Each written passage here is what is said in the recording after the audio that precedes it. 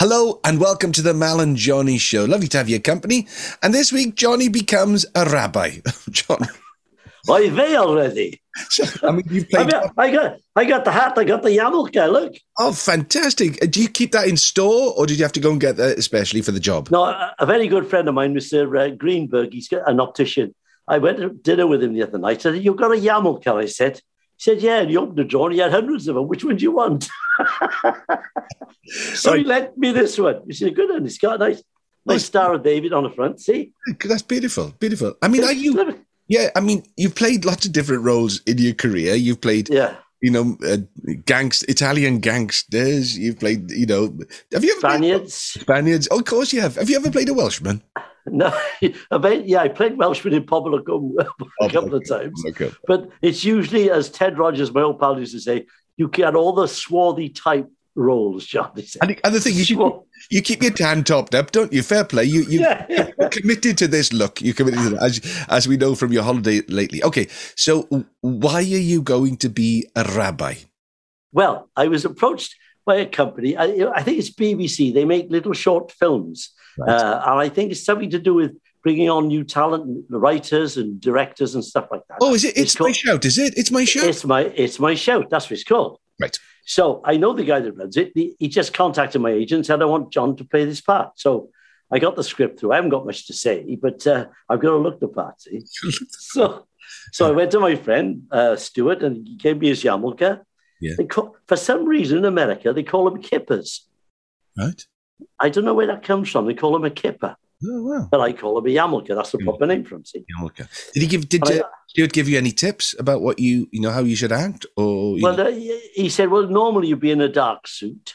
Right. Something a bit understated. And so I've got a dark suit. Yes. No, it's not as if I'm taking a service or anything. I'm just a character that comes into the scene. I don't want to give the story away, but it's about... I come in and I just have a chat to these people. Yeah, because the Jewish community in Wales, and I've done a little bit of studying, but I've got a couple of Jewish friends here in Swansea. It used to be a massive community, places like Merthyr, Cardiff, and Swansea. But my grandmother, she lived in a place called Riverside in Cardiff, and it was all Irish or Jewish. It was like, New York, you know what I mean? Yeah. And as you say, there used to be a big community. In fact, Stuart, who lent me this yarmulke, was born in Llanelli. Right. Yeah. So I don't know. They all turned up, didn't they? I don't know if it's before the Holocaust or even before that. They came over, the Jewish community. I can't remember when they started coming into Wales. I think, tragically, we're hearing about refugees now, but there have always been refugees, particularly with the pogroms that went on in Eastern Europe. I remember talking to one lady who was a big stalwart of the Jewish community in Swansea. She told me, I think this is true, that her grandparents had come across from Eastern Europe and they bought a ticket to New York. And they landed in Swansea and they were told, "This is New York, off you get." They thought they were in New York. Well, they were in New York, because refugees, sadly, are the ones who get taken advantage of most by people who see the opportunity to make a quick buck, don't they? Yeah.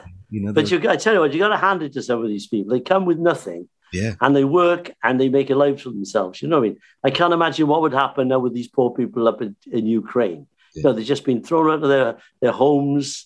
I just can't believe what's going on, really. It's unbelievable. It's unbelievable. So it is amazing because you and Olwyn, throughout lockdown, and now as we stand to come out of it, you've been pretty busy, haven't you?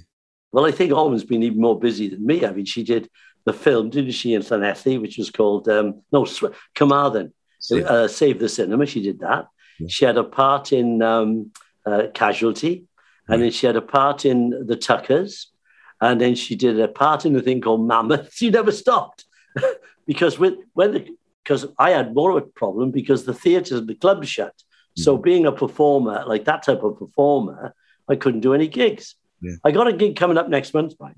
All right, tell us about the gig next month because I think we need to prepare people because we've pushed my concert. Although I've got one in Theatre Malden and one in Wyeside Arts. Well, it's on the 5th of April. Let's see if I can find a picture for you. Right. Okay. This guy rang me. He's got a company called Ginatra.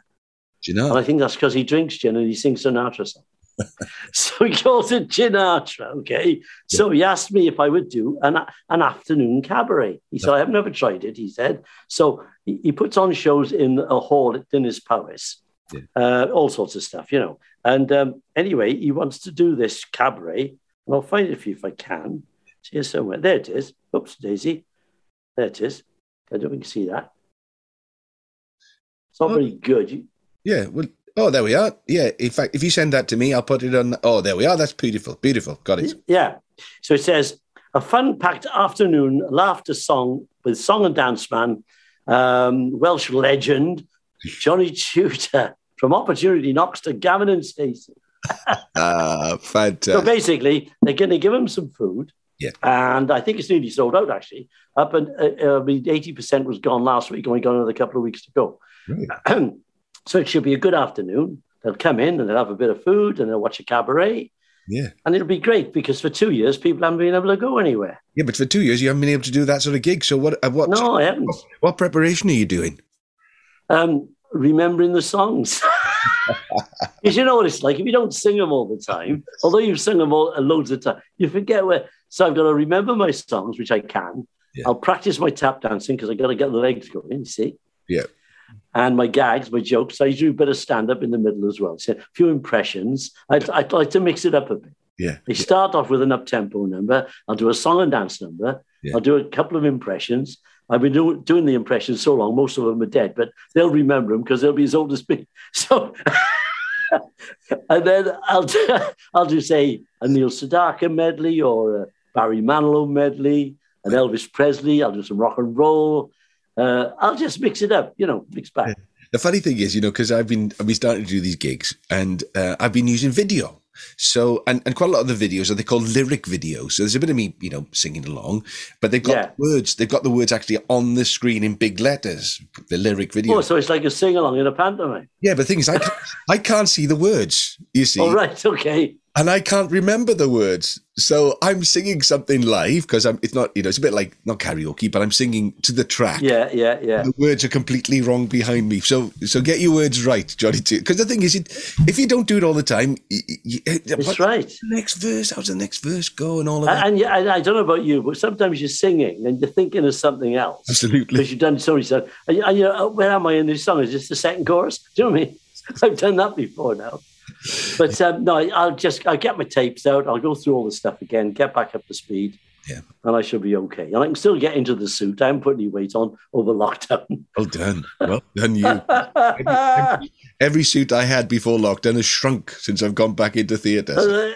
In fact, I think I've lost a bit of weight. I don't know why, but there you go. I had a good gig on last Friday in the Gwyn Hall in Neath, so it was nice to see, a nearly full theatre. Yeah. And yeah, as I say, I've got a couple now coming up in. It's funny because these are the gigs from 2020. They've come around and they're almost at an end now. So I got one in Theatre Muldoon, one in Wyside Arts, and then one in Estragunlais, and then I think the next one's in November. So wow. Well, I got a call from a friend of mine from the BBC days, Anne Lewis, her name is. She worked at the Beeb, and she now lives in Pembrokeshire. Right. And she'd seen this on Facebook, this show I'm doing. Yeah. Oh, could you come and do some shows for me? I said, yeah, if you want. So I think she wants me to do one in Haverfordwest. Lovely. And one somewhere else, Fishguard, I'm not sure. There's theatres down there anyway, and art centres. And she actually said, perhaps you and Val could do something together one day. I said, I'm sure we could. I'm sure we could. I'm sure we could fit something. Yeah, we could do some songs. We could do a bit of chat like we do. Absolutely, we could think of something. We'll. All right, it's good. It's good to see it's opening back up. The world is falling apart around us, but we keep going. We keep going. You keep going. You keep going. You know what? During the war, my mother and father were in show business, as you know, and they told me that during the war they didn't close the theatres in Britain, and as soon as the sirens would go off, everybody would go underneath the stage. Right. And just, and hunker down until the raid was over. Yeah. But when you think about it, it's fantastic. It just didn't stop. They did the shows for people. Bombs were dropping all over London. Swansea had a hell of a bang, didn't they? And Cardiff. Yeah. So let's hope this one finishes soon. I think it's unbelievable what's going on. Yeah. All right. Well, look, we wish you well, Rabbi. Okay. I'm not sure how I address a rabbi. The only thing, do you know what? The only gig I never did is that I didn't actually turn it down, but I think we both at the end thought, we at one stage I'd done funerals, weddings, all these different types of things. I got asked to do a bar mitzvah. Bar mitzvah, yeah. Actually, it was in Cardiff City Hall, and we had a bit of a reputation, Malpope and the Jacks, for being a good party band, and obviously we weren't bad. But when the question came, how many Jewish songs do you know? I haven't again. It's like, oh God. And then we thought maybe we weren't the right band for the occasion. But I'd love to have done a bar mitzvah. Yeah, you should have. Because I mean, they don't play all Jewish songs anyway. They just like to dance the stuff of the day. But they always do the Hava Nagila, and they get the Havana. They chuck the guy up, and I tell you what, they have some great fun. I've been to a few Jewish weddings. They have some fun. Yeah. They really enjoy themselves. Fantastic. That is great. Well, yeah, don't marry anybody now. You're not legal, all right? No, I'm not legal. I got my hat on, but I'm not Jewish. Hoping I've got lots of Jewish friends. Fantastic. All right, well, look, next week, I think, God willing, we're hoping to have Bryn Yem, the legend that is Bryn Yems. If we can fit him in between all his different projects. I know he's got a new record out for the Platinum Jubilee and stuff, so we look forward to Bryn Yem. So, I'm not sure what a Hebrew greeting is. Well, you say L'chaim is good luck. L'chaim. L'chaim is good luck. Good luck indeed. Yeah. So from Reed. There's L'chaim from me, and it's L'chaim from me as well. L'chaim. And Mazel Tov. Mazel Tov.